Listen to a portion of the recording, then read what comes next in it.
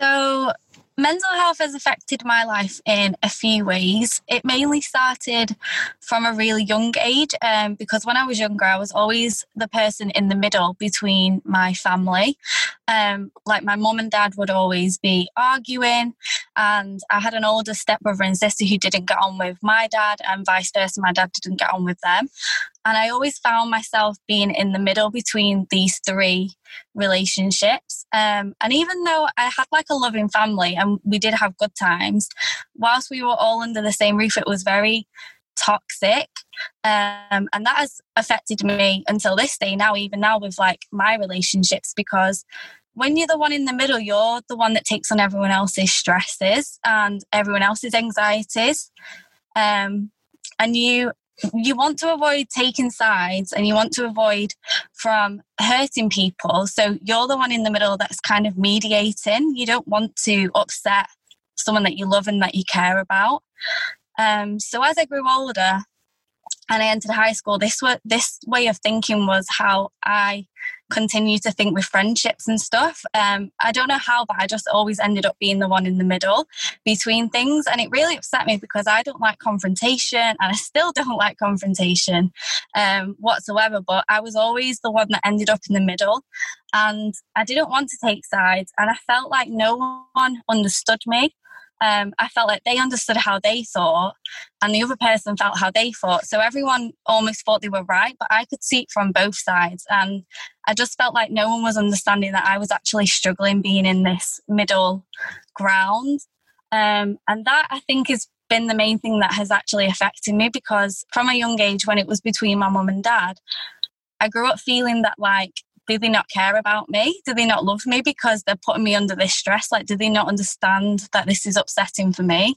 And so I grew up kind of feeling maybe just like not appreciated and as if I wasn't worthy enough. And unfortunately, when I started entering high school, the same things kind of happened with friendships, and my mum and dad actually decided to break up. And I felt relieved when this happened, because they were so unhappy and in such an unhealthy relationship that I actually felt like this was a good thing. But it did take its toll on me. And however, all of the anxiety and the stress that I've been under for pretty much most of my life from being a young age with all these toxic relationships, it really did affect my confidence, and I developed an eating disorder from that. And that went on for a few years before I actually reached out to get help. Obviously, help was offered to me like over the years, and friends were trying to help and family did try and help, but just because I didn't feel like I was worthy or good enough, I didn't want to accept that help.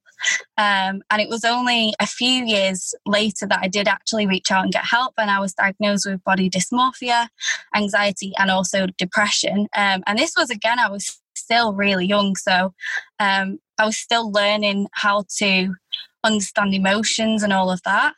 And during this time, I was also self-harming as well. So I was in a very dark place. But thankfully, I did get help. And it was, I'd say, around 4 years later that I actually was able to come out the other end.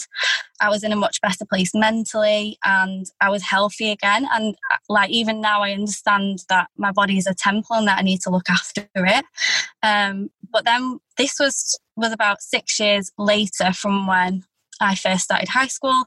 And then when I was 18, I actually developed adult acne.